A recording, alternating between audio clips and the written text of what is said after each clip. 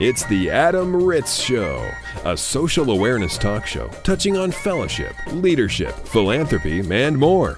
Adam hosts the show on location from coast to coast, interviewing college students, student athletes, campus administrators, professional athletes, and social experts about social issues ranging from bullying to Twitter and everything in between. And now, it's your social awareness radio host, Adam Ritz. I'm Adam Ritz. Today's show, The Adam Ritz Show, we thank you for listening, and we want to thank our guests on campus at Wabash College. This is the live studio audience.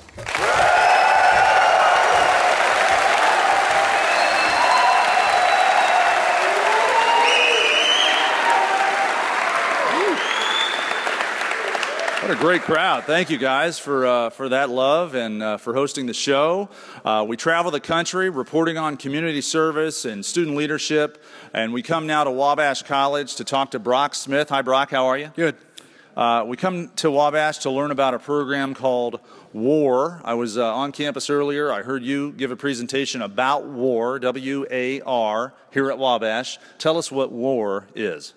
WAR stands for Wabash Acts Responsibly, and it goes hand in hand with our mission statement and our gentleman's rule here, and that is to promote and exemplify responsible behavior here at Wabash College. The gentleman's rule, acting responsibly, in fact, that's what it stands for, Wabash Acts Responsibly. And the thing I like most about this is that it's a student-run organization. Is that right? No administrator on campus, no old guy whatsoever helps you with this program. This is all student-run. That's right. We conduct all our meetings, all of our projects are all student-run and student-organized. We took a trip to California last year. We're thinking about going to Orlando, Florida this year, and that's all student-organized. Okay, let me stop you. What'd you do in California? We went to a conference by a company called Apple. It's not the Apple computer, but another Apple, and leadership in sports is what they kind of present to us. And it's really just to help us build our War Council, to build our program into a better War Council, helping us develop new areas of focus and that kind of thing, new projects. And that's another one of those trips to Florida will be a conference like that to learn leadership skills. How about locally around the campus? Do you do any sort of service projects, working with kids or fundraisers? Yeah, we do a lot of different funding from on and off campus. But some of our projects include providing root beer kegs to some of our activities, as well as ensuring that there are non-alcoholic beverages at the TGIF or the Friday kind of gatherings for the students. We also bring in people to educate the students on alcohol and drugs, that kind of thing. We brought in the Attorney General of the state of Indiana to campus last semester just to educate and teach the campus what we're about. Okay, and you now are a junior or senior? Senior. Senior, and how did you get involved with WAR? I got involved with WAR by going to the call-out meeting, and something I took seriously, something I wanted to be a part of, and something I wanted to promote to other students and protect. Were you elected, or are you on the board? Are you the president of this organization? And if you are, then what can you tell to young students to become part of this kind of mission, not only at your campus, but our listeners coast to coast that want to get involved in their hometowns? I am the president of the club. I was elected president by the previous leaders of the club, and my message to you is why wouldn't you want to be in a club like this? Why would you not want to promote responsible behavior and protect your friends, protect everybody on this campus, protect the image of Wabash because it means something? Why wouldn't you?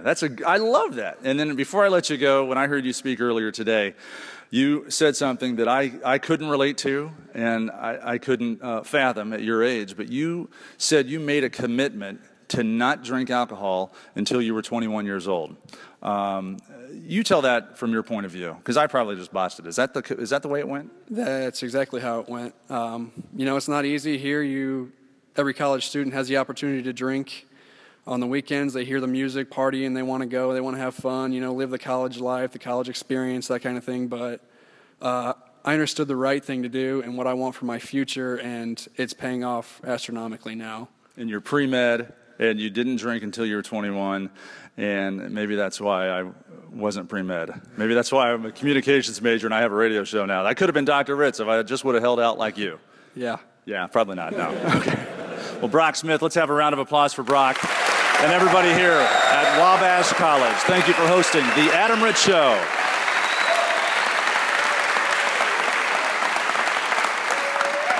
Adam Ritz is a media personality and keynote speaker, interviewing amazing people from coast to coast. Follow him on Twitter at Adam Ritz, or listen to him now on The Adam Ritz Show. Our guest is Dave Westol, one of the nation's leading foremost experts on the topic of hazing, and we are so lucky to have you on the show, Dave. Thank you so much for joining us. It's my privilege. Thank you for inviting me.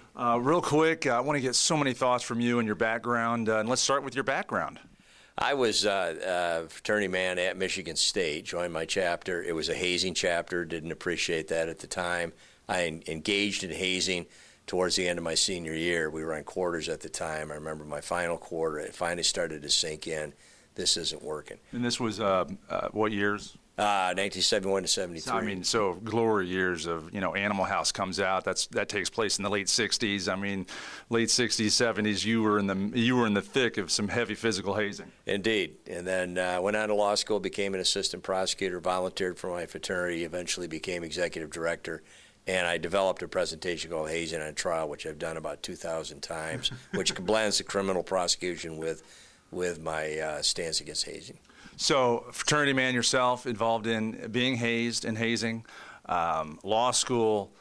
You now speak around the country, and the title of that presentation is Hazing on Trial. I'm very familiar with it. You are one of the most invited, speakers for fraternity headquarters around the country, not only because of your law background, but you were an executive director for your fraternity as well, right? That's correct. 18 years. So I guess let me pick your brain on those three parts of your life. Being a fraternity man yourself, being the grand poobah, the executive director at your fraternity, and now being a risk management speaker, an expert traveling the country. How do you tackle this topic of hazing and make it come alive for a 18 to 22-year-old kid on a college campus? I've changed my approach a great deal. When I started, it was very intense, very graphic. This could be you sitting in that chair being prosecuted. And I've adjusted, especially the last 5 years, to where now it's more interactive. I also use what I call the money ball from the movie and the book, and say, hey, guys, answer me this honestly. Does hazing really work? Let's break it down quantitatively. Are you really accomplishing what you say it does? And who does the hazing? Are they the most respected members? Show me the results. How come I'm looking around the room in your chapter and I see very few seniors, very few juniors? If they're so dedicated and committed as a result of hazing, how come they aren't just flooding the place? And that's what I try to get them to think about. Well, one of the words that you just said that jumped out at me is prosecuted. And I think for the most part, Americans, especially college students, they know hazing is bad, hazing is wrong, but I don't know if they know it's illegal or they could be prosecuted. Talk to me, if you can, about hazing from an illegal point of view. I mean, is all hazing illegal? Is it all a felony? Pretend I don't know anything, and I'm trying to decide whether or not I should get involved with my fraternity and what they seem to be, not really aware on what's hazing and what isn't. I didn't know I could get prosecuted. Sure. There are a number of liabilities that you run, but in terms of criminal law, 44 states have laws against hazing. Some of those, a couple of them are just civil infractions like a speeding ticket. Most are misdemeanors, and then a few, California, Florida, where there have been some major tragedies, have now biggie-sized up to felony status. And their definitions may vary state to state. I always encourage the students to get familiar with the law in your state. But do you really want to graduate with a misdemeanor on your record? That's going to affect everything you do from this point forward and even forevermore. You don't want it. Plus the potential for jail and theoretically now prison, which is different from jail. So there are guys in jail right now, Yes. Federal prison for hazing. I'm not sure about federal prison, but I know that at the state level, they will. There are a couple that have been imprisoned, and there are a number more that have been placed in jail for different amounts of time. What were the hazing situations? Usually, alcohol is a factor in nearly all the deaths, and these are usually the death cases, as I call them.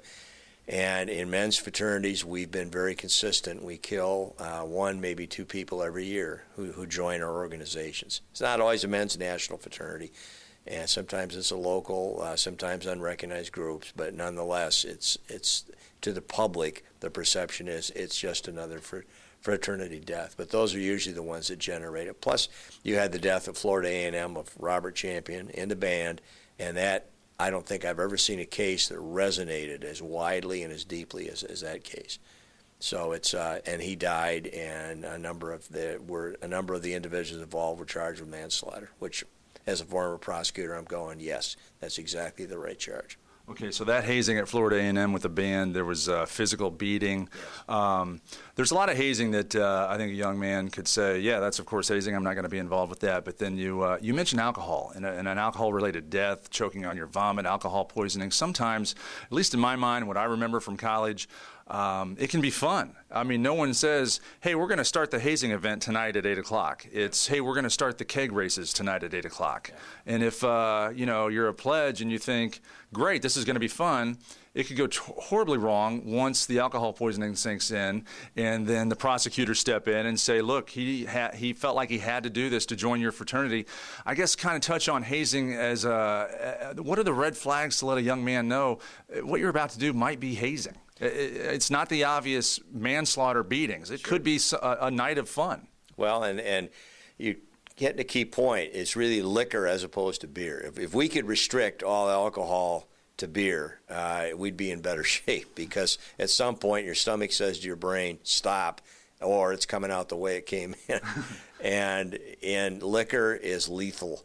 And in nearly every hazing death involving alcohol, it's been liquor, because the blood alcohol level soars or skies, and even the young man being hazed doesn't realize, hey, this is getting to a dangerous level, 0.30, 0.35. Standard hazing practice would be, as happened at Theta Chi at Cal State Fresno in 2012.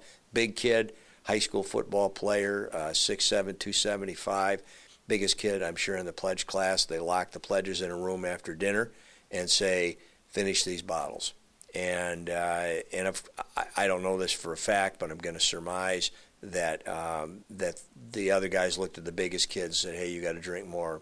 Or he volunteered to drink more because he's big. Yeah. And he was not, from my understanding of the facts, was not an experienced consumer of alcohol, and he died. They put him in a drunk room, and he passed out and never woke up.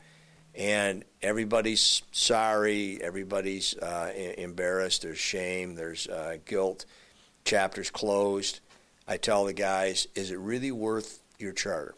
Do you really want to exercise this? Is this something you really want to do? Do you want to roll the dice and cost everything in exchange for supposedly making someone bond or some vague generalized thing?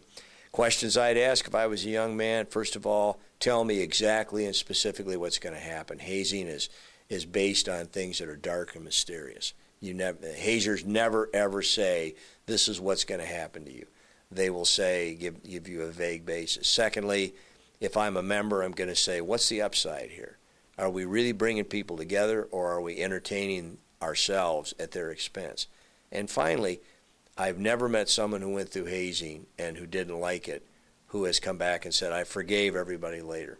So what we're doing is creating schisms in the chapter or team or club based on status, and that doesn't lead to unity, cohesiveness, and brotherhood or sisterhood. And with those disasters, those real negative, those fatalities, there's a victim involved now too, yes, and their families. Yes. And once that dust settles with criminal charges, there are lawsuits, wrongful death lawsuits. Always. And the mother of the young man in California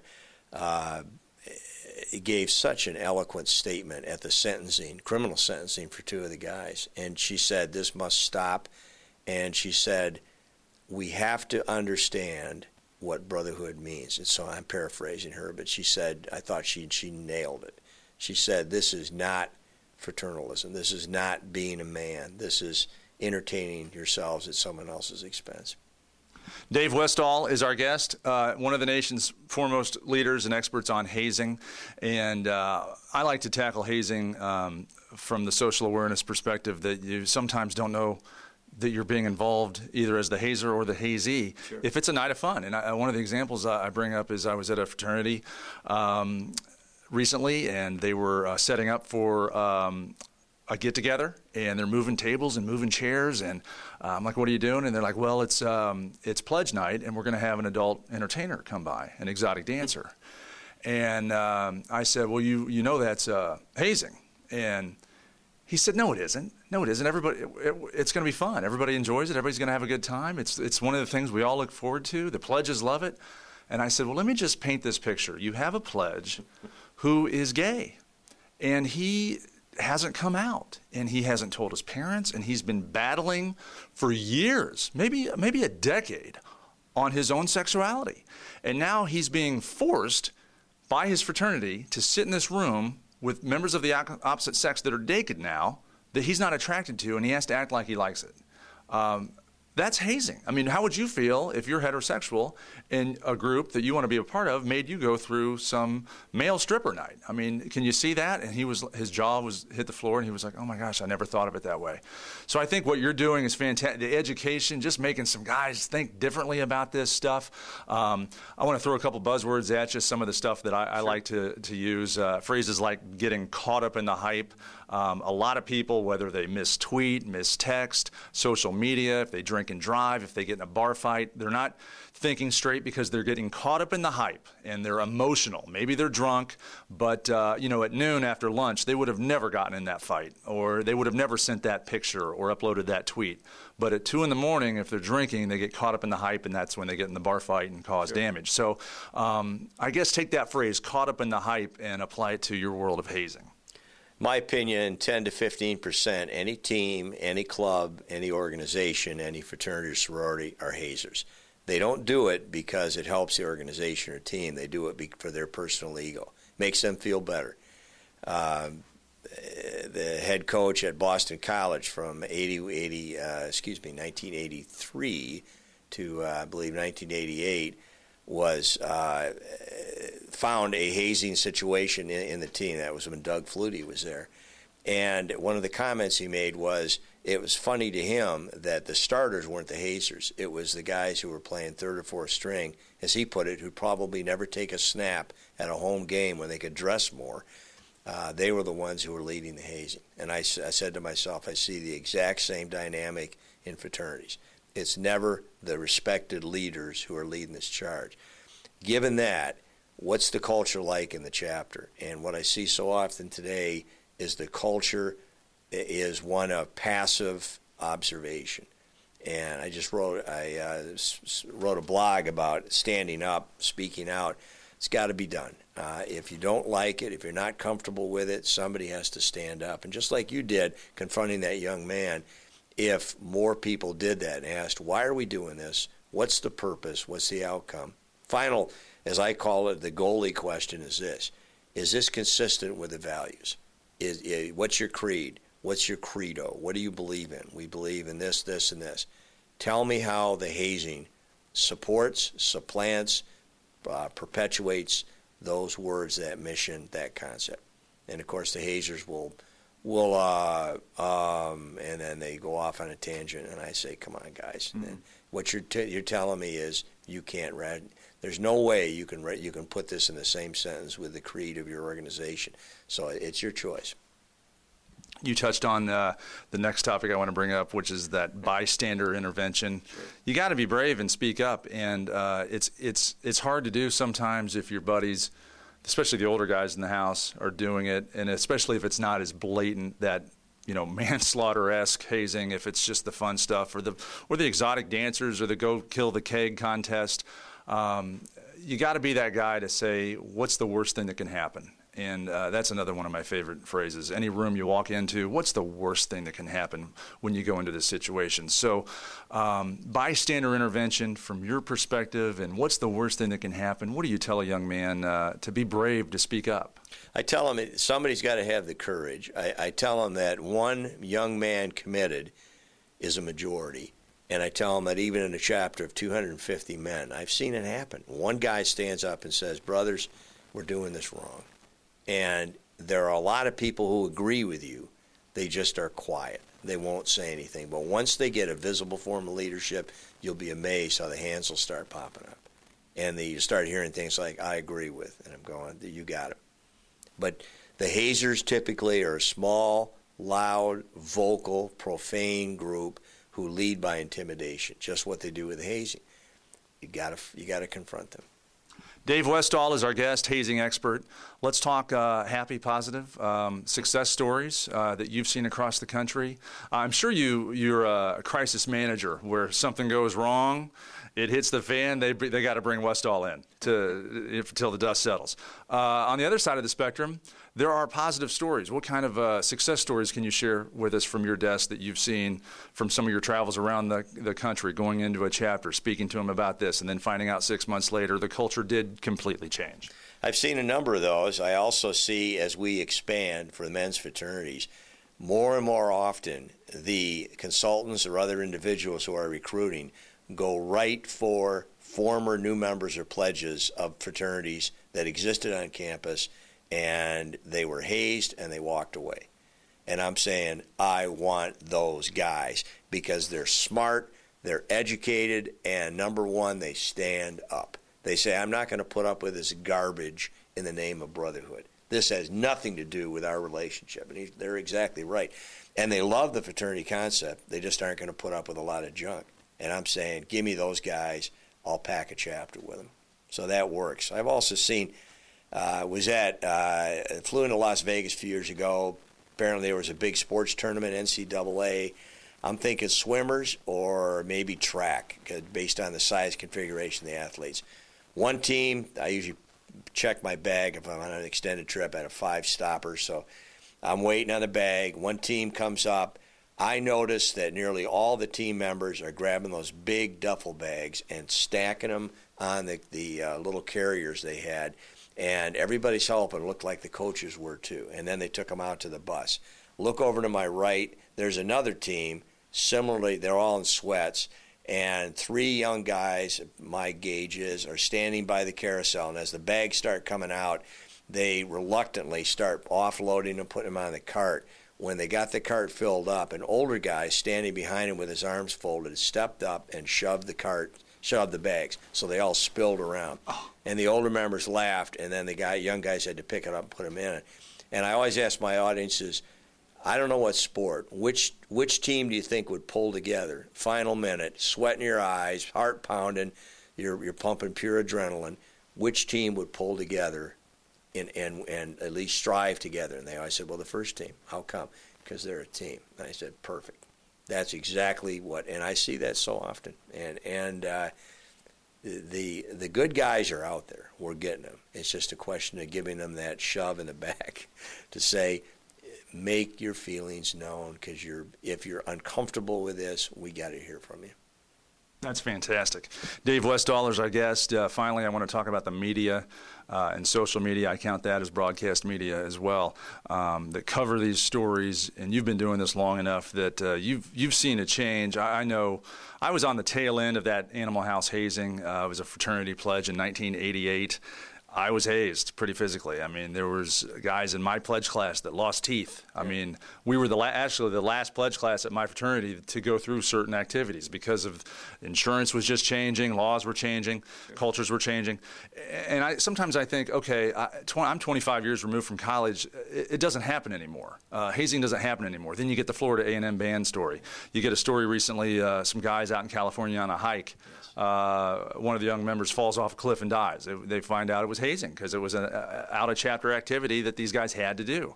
That hazing stuff is out there. It hits the media. Some of us tend to think, and I'm sure some young guys in fraternities think, that it's not happening anymore. I see it in the media and the way the media covers it. What do you, I guess, how do you follow these stories? Do you do social media? And when you see these headlines, are you like, we've got to do more education? These young people just still aren't getting it.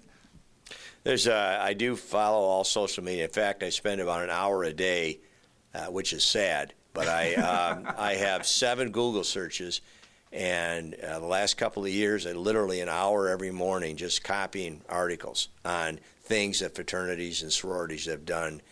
Usually bad news. An hour every day of hazing-related content from across the country. Risk management, all other kinds of things. But what I find is that if you have hazing in the chapter, you also have a loss of respect for the values, and that's going to lead to the other issues.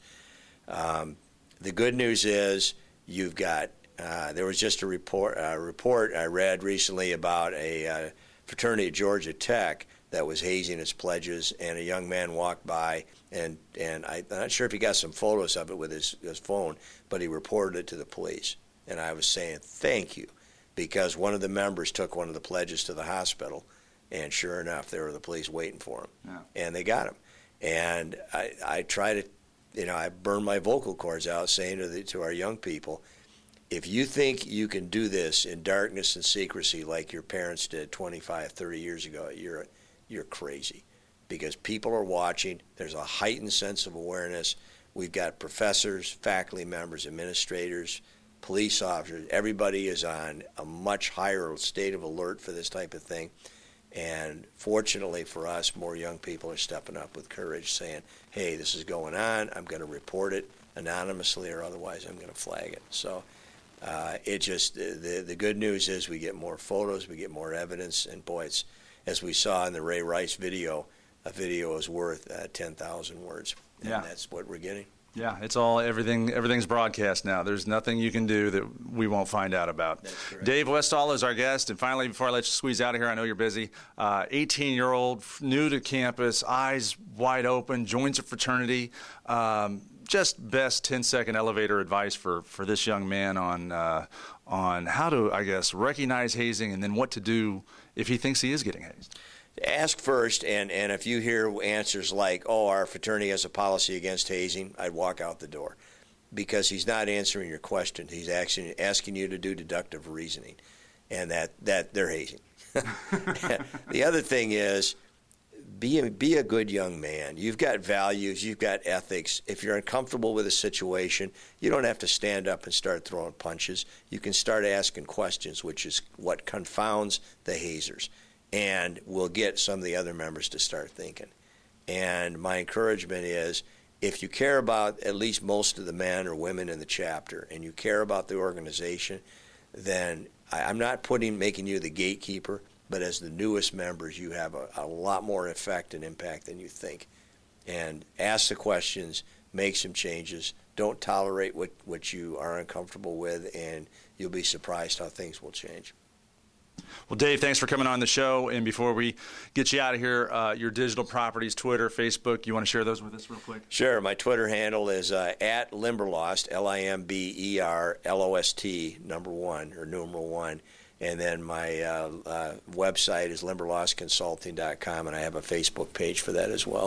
Get socially technical with The Adam Ritz Show. Facebook, Adam Ritz Show. Twitter, @Adam Ritz. It's social technically. We were lucky to have Bruce Johnson, a football player from Southern Miss, on the show, and we had a chance to ask him about his best advice to give to people about getting involved with community service. Bruce, how are you? Doing great. How about you? I am just fine, and you are being honored for your character, your community service. You've been caught in the act. How's that make you feel? Feels great. I really appreciate it. Okay, so for our listeners that, it's been a long day, and sometimes you just want to go home and do nothing, what is your best advice to get up off the couch and make a difference in your community? Oh, man, just get out. Like the NFL says, 30 minutes a day. Do whatever you can. Be active. Be active in your community. Be a leader in the classroom, off the field, on the field, any way you can. Get involved with your community. Looking back over your years here at Southern Miss, what's been your favorite, I guess, service project or community service? Oh, yeah, definitely. When we went and talked to Tim's Elementary, went and did a little Mardi Gras parade with them and got to teach some kids how to read, and Lance Schufert was with us. We just talked about football and decision-making and all that, so probably that day. All right. Well, congratulations on being a Caught in the Act Award winner here at Southern Miss. Let's have another round of applause for Bruce Johnson. Bruce! All right. And thanks to my guest today on the show, the students of Wabash College sharing the Wabash Acts Responsibly and the Gentleman's Rule with our listeners. David Westol, Hazing on Trial, national hazing expert, sharing his insights on the topic of hazing. David Westol. Thank you, Dave. And Southern Miss's very own Bruce Johnson. Bruce, great job, and we wish you the best of luck in your endeavors. The Adam Ritz Show is recorded live, both in studio and across the country. For information on this broadcast, including how to hear this show on a station in your city, visit adamritzshow.com.